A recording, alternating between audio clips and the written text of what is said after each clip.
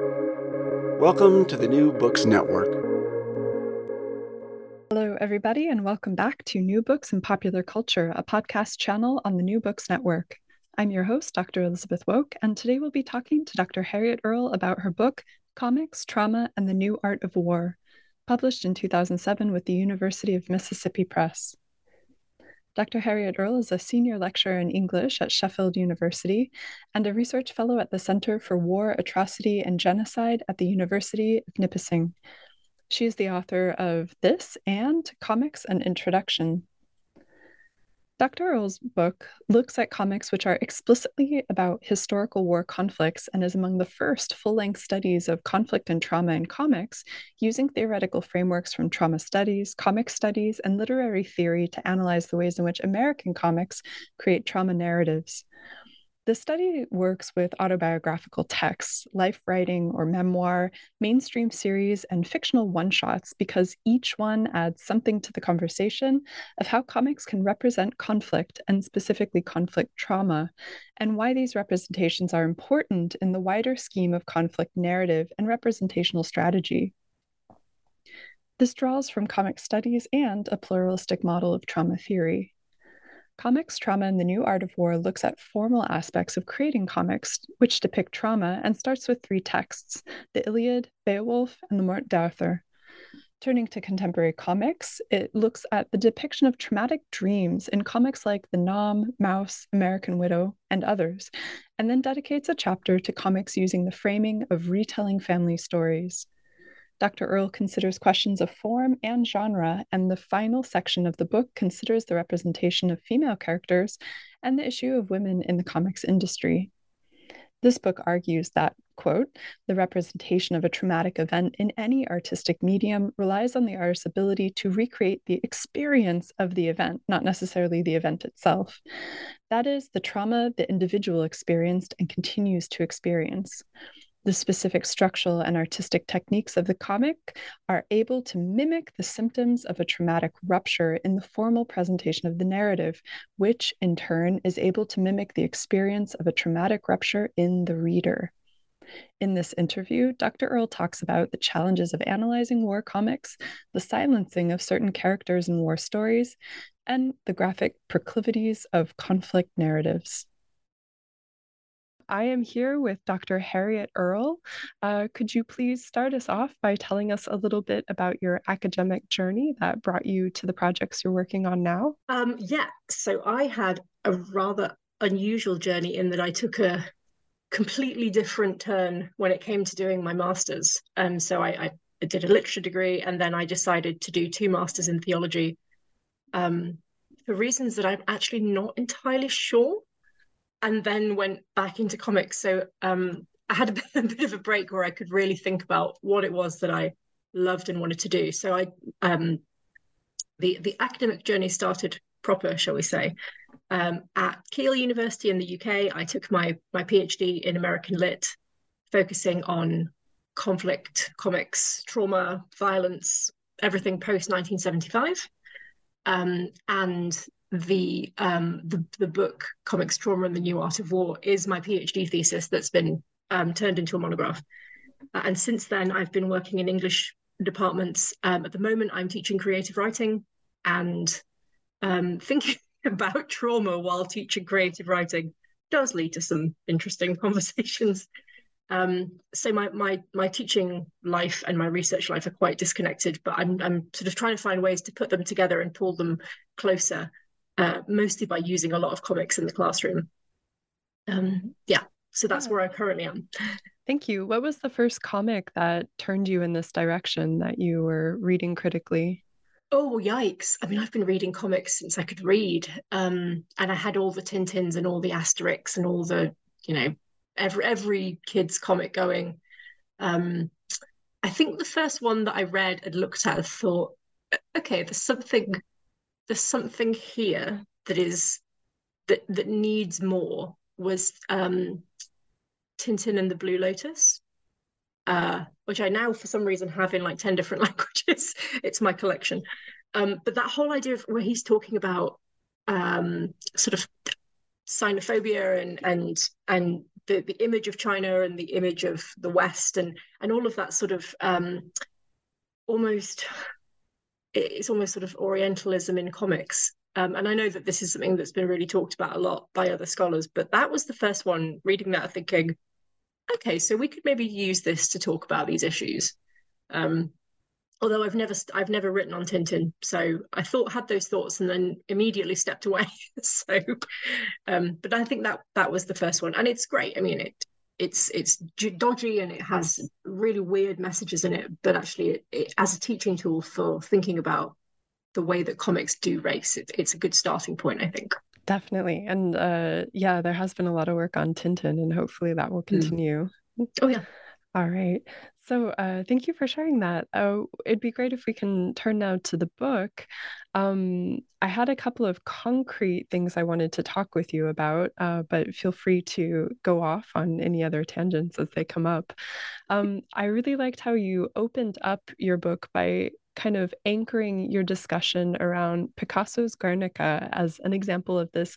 I labeled it an affective recreation. You have it written there as a recreation of a traumatic event, and then turn to comics as, and you quote Hilary Shute here from Drawing Disaster, innovative and a forward-thinking medium to engage the difficulty of spectacle instead of turning away from it.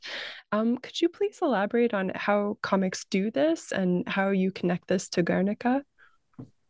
Yeah, so when I was writing, I mean, it was the thesis at that point. I'd been looking at where do we see conflict represented in narrative texts, mostly in literary texts, but with more of a focus on the sort of war is hell, war is traumatic narrative. And I mean, it goes all the way back to the Iliad. So it's something that is sort of long-standing. It's not a modern creation. And when I was doing all that, I came across an article in, I think it was the London Review of Books. And it was Malcolm Bull. He was reviewing some book about Guernica. And it mentioned The Dream and Lie of Franco, which is this series of images that Picasso drew before he created Guernica.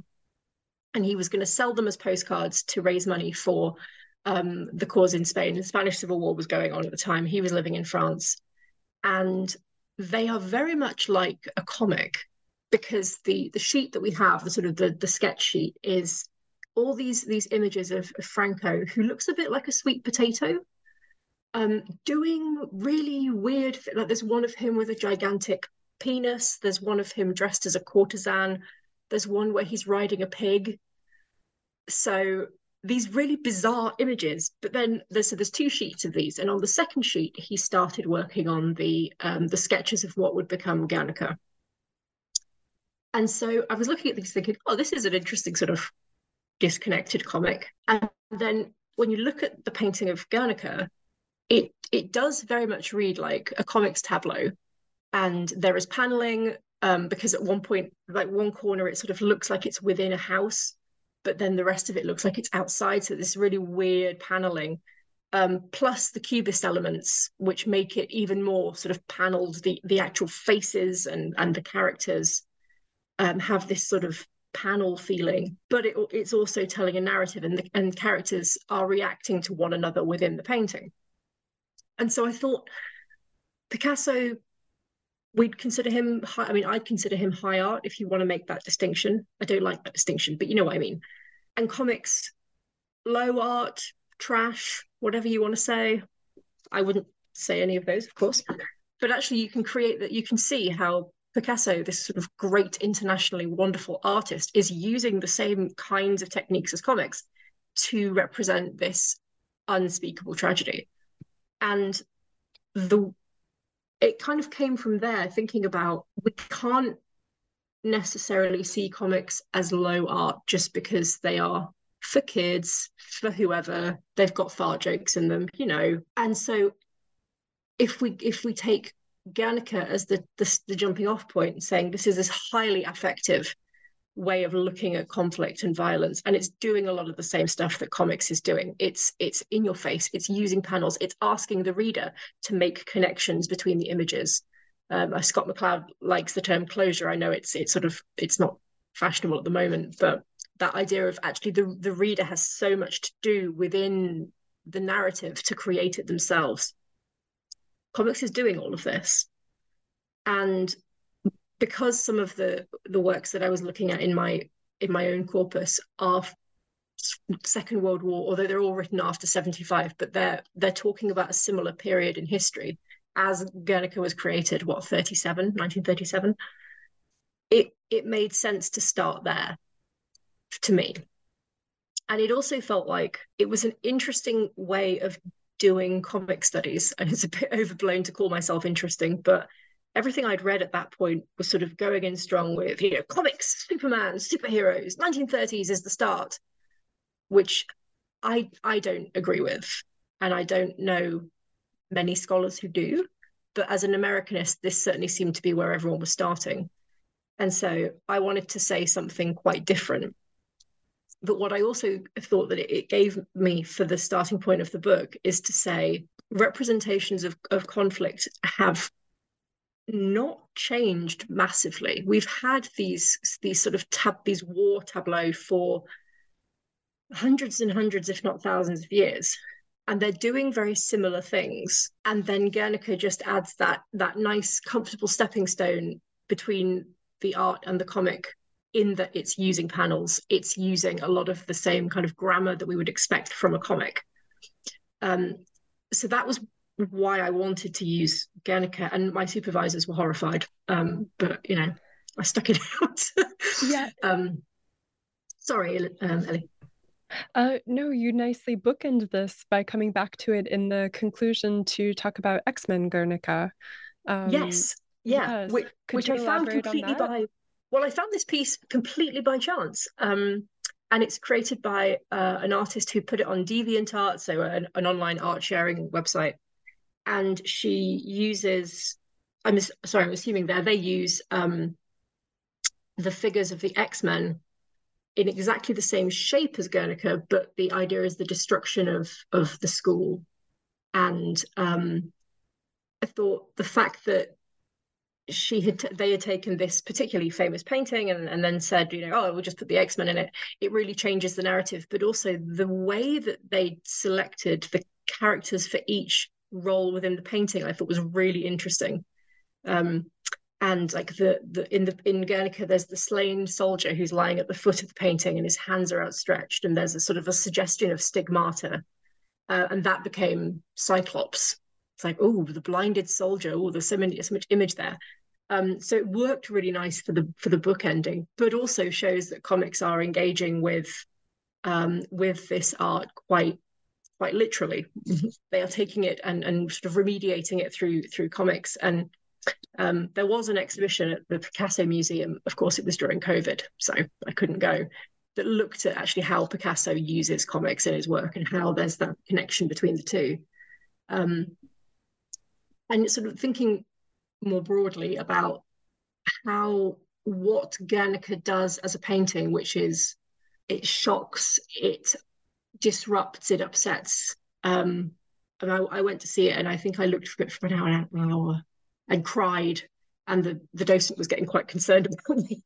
But it's an incredible piece of art. Comics is doing similar things on the page, but it's doing it on a physically smaller scale, because of course Guernica is enormous, and in different ways. So we have things like page turns, and it's mobilizing the response of the individual and the body of the individual to do the same kind of affective reading of conflict.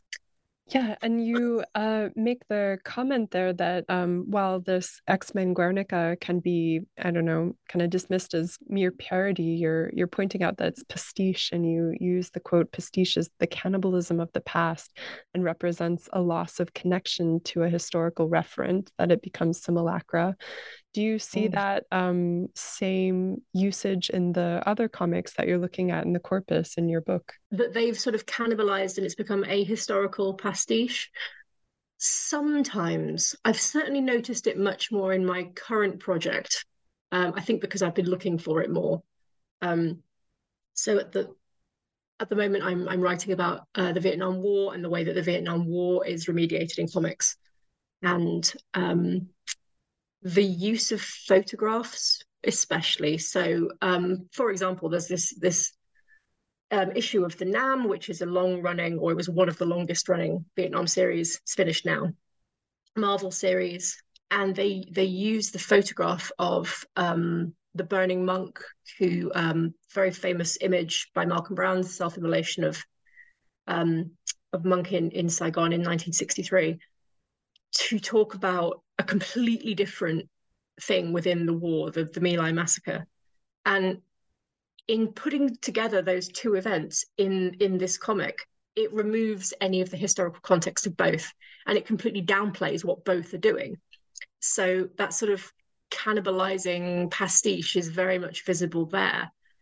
And it's all the way through comics of Vietnam, certainly, because the photographs are so well known, but the conflict itself is not. It's not necessarily understood in the way that I think it should be.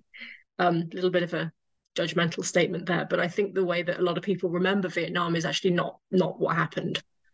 So that's what I'm trying to do in this book, is point out all of these moments where we have an image that has been ripped out of its context completely and becomes something else. And in becoming something else, really becomes nothing. Yeah, thank you for summarizing that. When you're talking about how some of these ideas have even carried on to projects you're working on now, I wanted to ask you, this is a big topic and you have a very large and complex corpus that you're drawing from in there. It must have been a lot of work. How has your thinking on the topic developed since you wrote this? Where did you start, and which concepts have you held on to, and which have you either modified or discarded since then?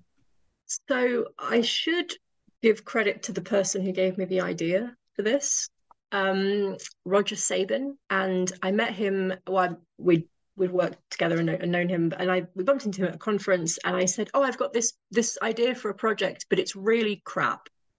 And he went, "Oh, right, that's a weird way to start a pitch." And I was like, and I gave him this idea that was nothing to do with Vietnam at all.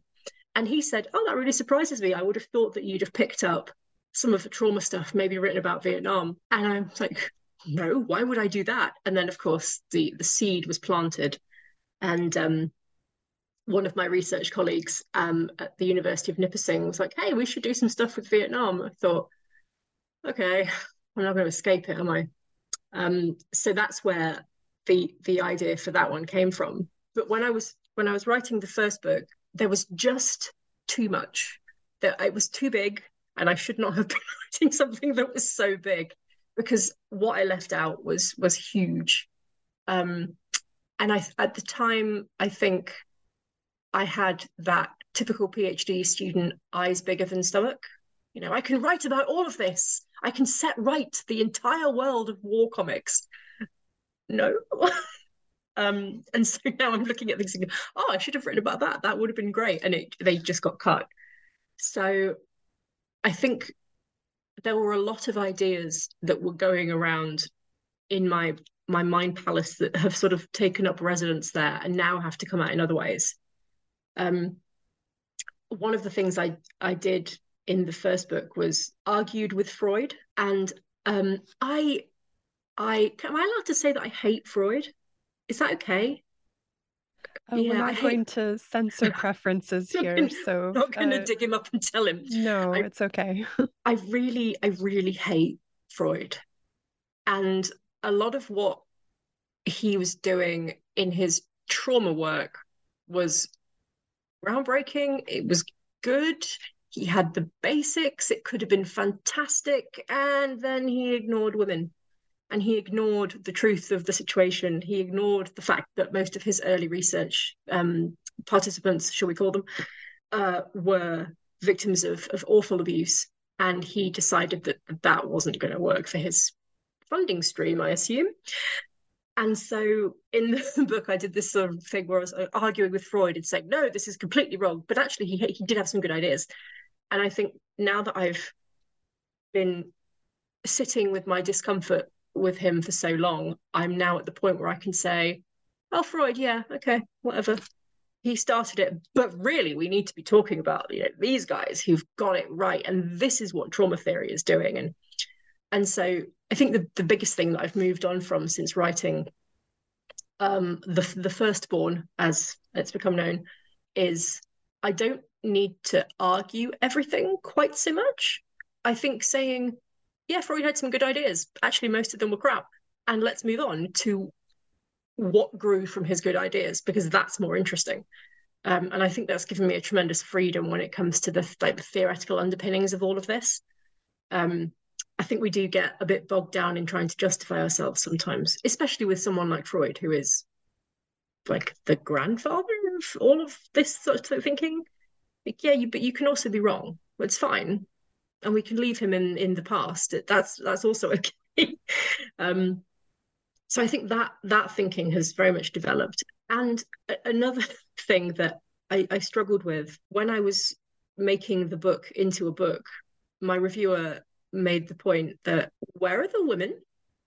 Like, you haven't written about women. And when I was writing that section, all of the hoo-ha was going on at the Angoulême festival that they hadn't had a female Grand Prix, and there'd been one, and it was all very, yeah, it all became a bit of an issue. So I wrote an extra section that I called the excursus, where I think, actually, where are the women, and where are the women in these comics? And now that has become a major focus for me. So in the new book, in the Vietnam book, I've got a whole section thinking about, where are women in these stories? The Vietnam War had hundreds of thousands of female participants, combatants, supporters, and where are they? And so that's become quite a major focus, and is informed by feminist theory, feminist media theory, and my own sort of belief that we shouldn't be ignoring voices, which I don't think is controversial. I hope it's controversial. And that actually looking at where the silencing happens, even if it's not an intentional silencing, more of an ignorant silencing, that really changes the way that we're looking at these narratives, both in comics and as historiography. Yeah, if I can jump on that for a moment, I've had the pleasure of seeing you present at conferences, and when you're speaking about silencing, you also go into the visual plane and highlight the staging of silence in the composition of the image. Would you be willing to speak a little bit about that? Yeah, I think so. This has become the primary focus of this Vietnam book, the idea that certain groups are being silenced and it affects the war narrative. And there's I can't think who the scholar is. I think it's Anne Kaplan, who wrote a book about motherhood in film. And she does this great analysis of a birth scene where you don't see the mother. You see the genitals and the baby coming out, but you don't see the mother, and you see the father. So that idea of like ripping women out of their own story. And I see the book is Motherhood and Representation, The Mother in Popular Culture. Is that correct? By Anne Kaplan? Yes, yeah, Great, that'll be thank it. You. But that idea that for certain ways of viewing the narrative, and in this case, it's become the dominant narrative, we just don't need the women. And they complicate matters. And certainly looking at the silencing, it becomes this sort of disembodied, quite literally. So you'll get the feet and maybe a hand, but no speech. And I don't think any woman really gets a voice in Vietnam comics, with the exception of one or two that makes it even more obvious that there are only like one or two. But that idea that they're being silenced because they don't fit the narrative that is being put forward, so change the narrative. But of course, then you get into the complex issues of actually what did happen, and is the narrative that's been put forward by the military and by the media, how is that different? And also, why did they feel the need to do that? And those are questions I don't think a lot of people are really prepared to ask. But this idea of, and I mean, it's not just women, also sort of within the whole Vietnam context, the Vietnamese themselves are either wizened little simian creatures. I know that sounds incredibly racist, but that is how they're portrayed on the page. Sort of awful racist depiction. Yeah, you're Or speaking about how they're illustrated, how the yeah, artist yeah. chose to illustrate them in the comics. Yeah.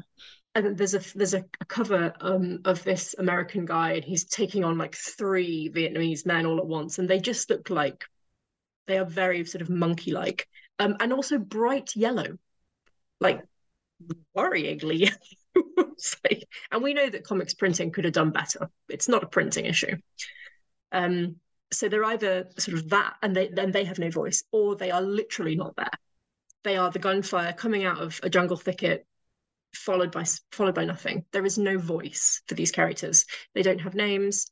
They don't have backstories. They are not fully fleshed out and therefore allowed to speak. They're just props in the Americans sort of playing war, and it leads to this overarching story of big brave Americans go into Vietnam, shoot at the forest, and leave, which is not the truth. I don't think I need to say that, but it's not in any way accurate.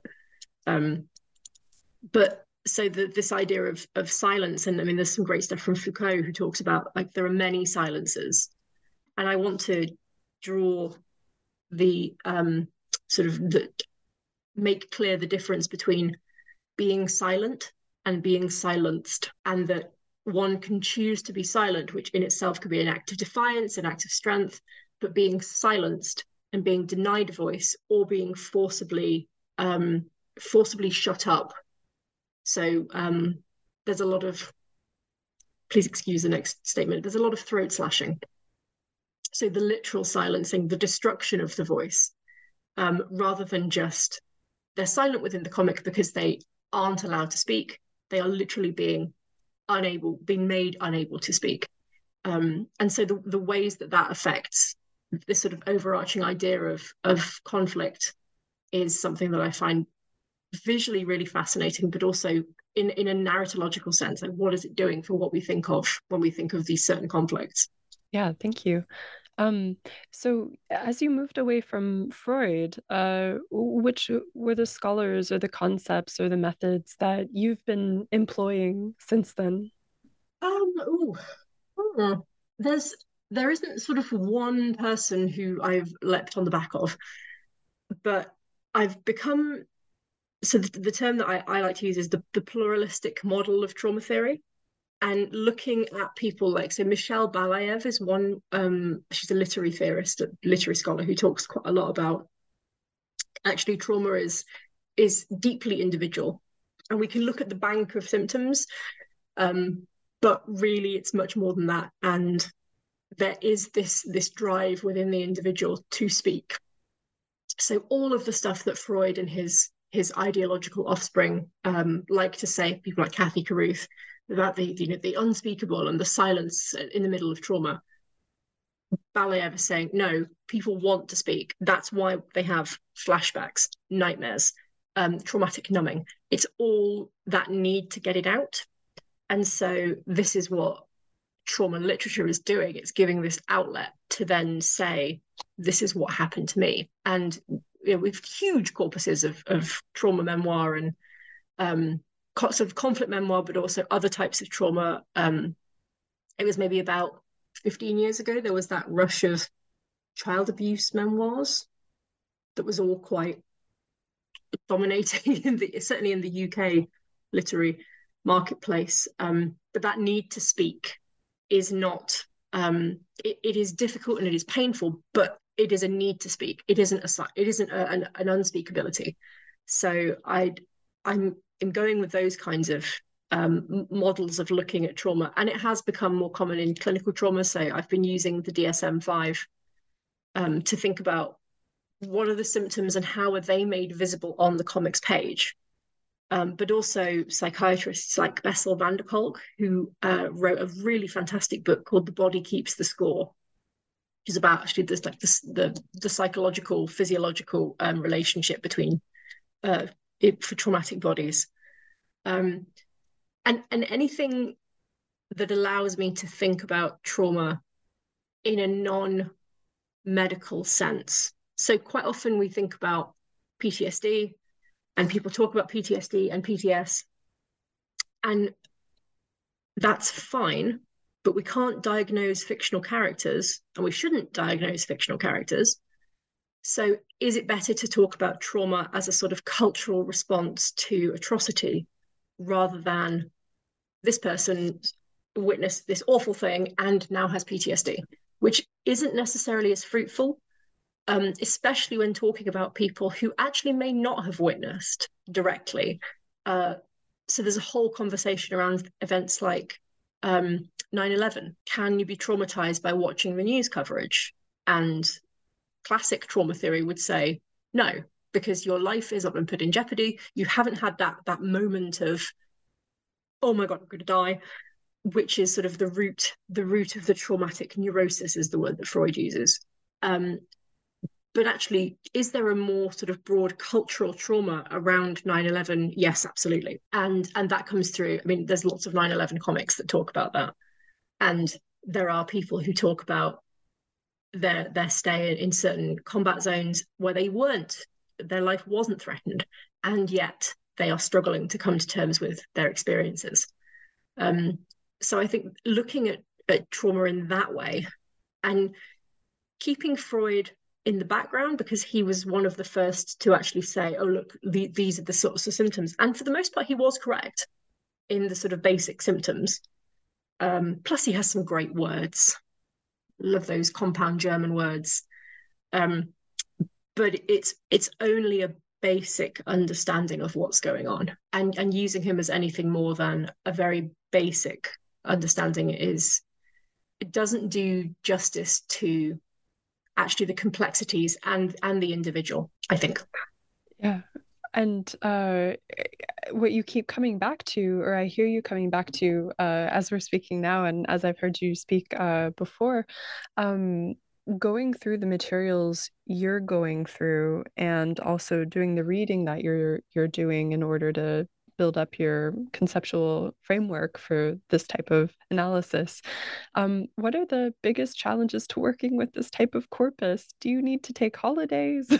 I know in the more challenging projects I've had, I have literally abandoned them because I couldn't deal with returning to the primary sources. It's very difficult work. Yeah. Yeah. And I think I was very fortunate during the writing of the first book, when it was still a thesis. My supervisors they're amazing scholars, but also really lovely people. James Peacock and Tim Lustig, and they were very keen to say, okay, yep, step away from that. We'll just put that to one side, have a few days, go and watch some trash TV. And they were aware of the toll that this kind of reading can have on a person.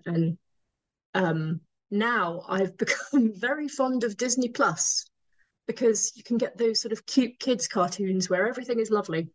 And just as a sort of a brain rinse, because some of the images I would be concerned if they didn't affect me. I think if I started looking at them and was just like, yeah, that would be a sign that I needed to move on to another project, because they are meant to be deeply, deeply upsetting. And I think that is a normal, healthy reaction, and is not to be, I shouldn't be looking for ways to get rid of that reaction.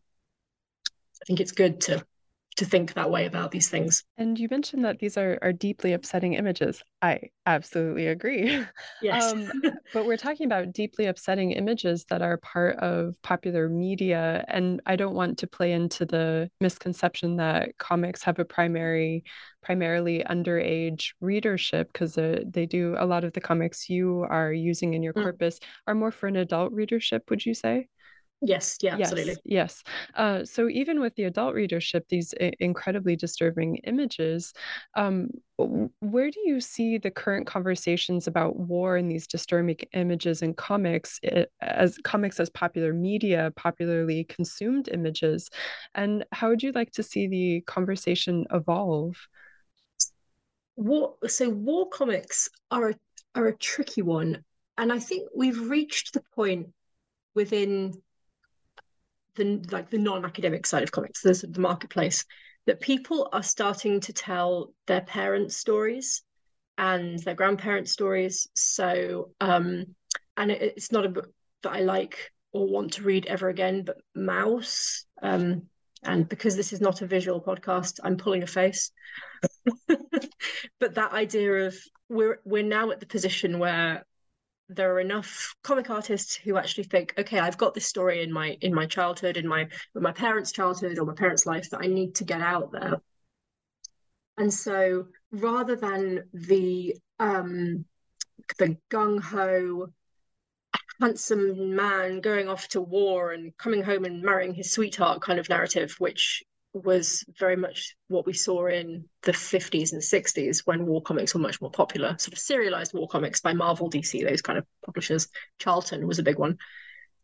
That's not the most common type of war comic at the moment. It's now this sort of much more more broad, like family narrative. So something like GB Trans Viet America, where he talks about his family who were in Vietnam during the conflict, talking about their experience as non-combatants, as civilians. I think his parents were both teachers. And so the war becomes a part of a wider family narrative, and that's becoming much more common. But it also means that a lot of the images of the conflict itself are bound up in quite a deeply woven context. So, for example, there's a bit in The Best We Could Do by T. Bui, which is a really wonderful family narrative about the war. And she's talking to her father about the photograph Saigon Execution, which is, you'd know it if you saw it, very, very famous. And it's of a man being shot in the head in the street. And the photo itself is highly controversial. But she's talking about it and what she thinks is going on and what he thinks is going on in the photograph. And he's talking about it from the point of view of, I was there, I knew the kinds of things that were happening, I knew this person's crime and why he was being shot. He was a prisoner being shot by a policeman. And she's looking at it from a sort of a second generation perspective. But throughout the discussion, she redraws the photograph several times in different ways to talk about actually how is that image made. And so while a lot of these images within the comics are incredibly disturbing, the context has to be there as well. Otherwise, it's just, here is a pile of deceased bodies, for example, not here is an image that shows what the US Army was doing, what the government was okay with. And so war comics is doing something quite different with all of those images now that we've developed how do I word this nicely? The comics literacy to be more nuanced in our depictions. Was that nicely worded? Not that I want to, be mean to those who were writing and drawing in the 50s and 60s and 70s, but there is more nuance there. That said, we also have series like Marvel have done some war. The Punisher goes back to his days in the army, and those are oof. They are definitely not for children. They're actually marked as 18 plus on the cover, so they're Marvel M, Marvel Mature, Marvel Max, I think it is. And the way that they're dealing with the conflict is taking that previous narrative of camaraderie, masculinity, violent masculinity, and turning it up to 11 and saying, oh yes, let's have a graphic sexual assault scene ending in the murder of the victim, which adds nothing to the war narrative. It's for shock value. And I'm not saying that it didn't happen, because actually that was a common occurrence in that particular conflict, and indeed in many conflicts. Mm-hmm. But within the comic, it's used as this sort of, oh no, look at this bad apple, and he's done nasty things, which is it's a trash narrative. But we don't need it. It doesn't add anything. And so we've got this kind of, from war comics being something like Commando, which I think is actually still published in the UK. Like, here's a war story and everyone goes home at the end. We've either got this overarching massive sort of autographics deep and nuanced and beautifully drawn, actually, in many cases. Or we've got, let's set this story of abject horror against the backdrop of the war for no reason, as far as I can tell. I'm not a fan of The Punisher, is that obvious? Yeah. Yeah. Yeah. Marianne Hirsch has this framing or framework of post-memory perspective, which is that third generation intellectual but not biographically affiliated to a topic. Um, does that create a sort of visual language of depicting war that we get fossilized into this post-memory perspective instead of having a more direct treatment of war and war comics? I think so. I've actually got a paper coming out about this, hopefully soon, fingers crossed. But I think what happens is almost a mono meaning. So the image becomes the image of a conflict, and it's a shocking image. For example, very famous photograph called "The Terror of War," but it's more commonly known by its nickname, which is Napalm Girl. Small child running naked through down a street, and there's people all around her, and she's been burned very, very badly by napalm. She did survive, actually. I think she's a psychologist now. But that photograph has become this sort of image of, oh no, here's a terrible thing that happened to this child.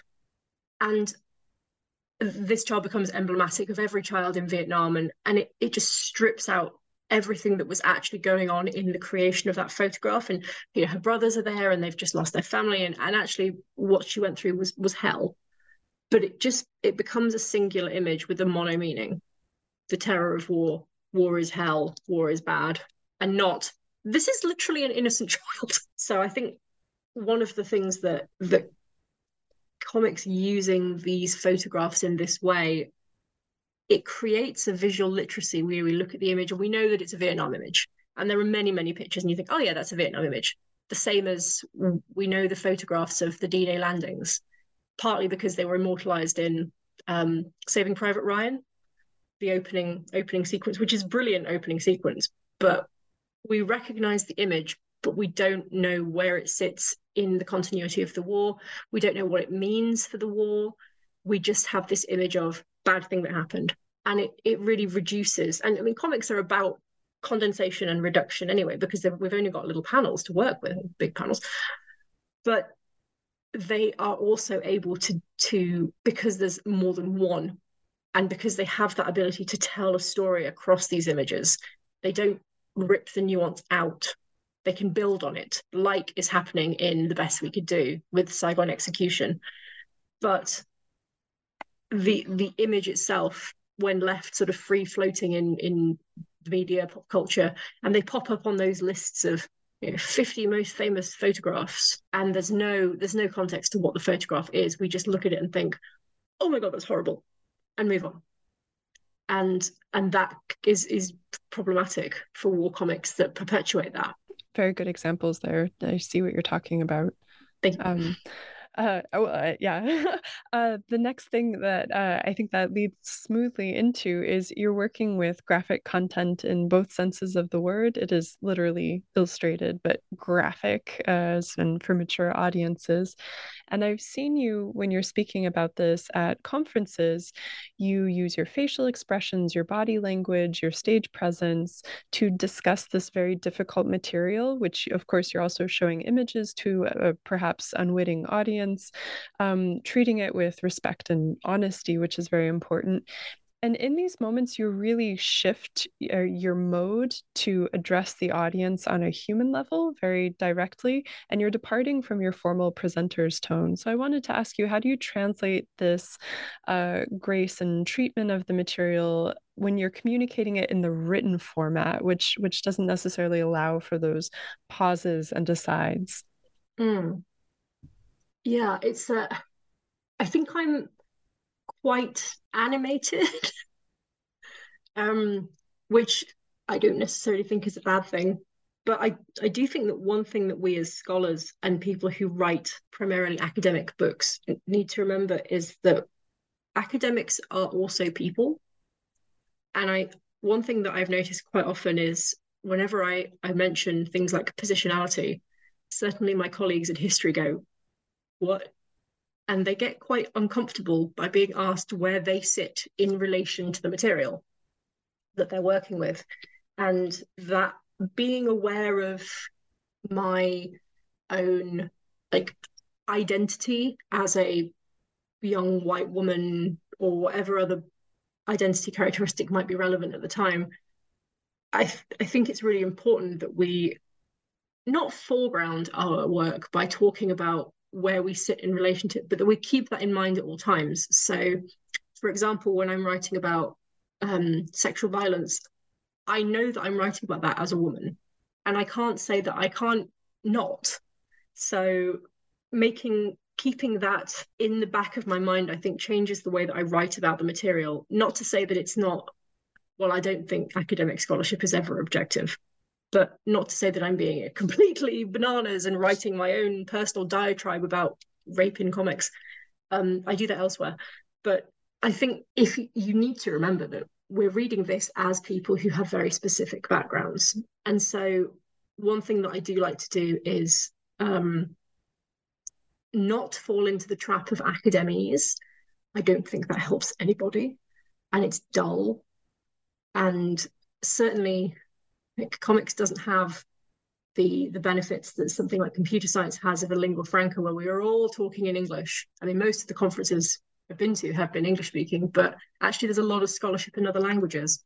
And academic writing is really, really hard to translate.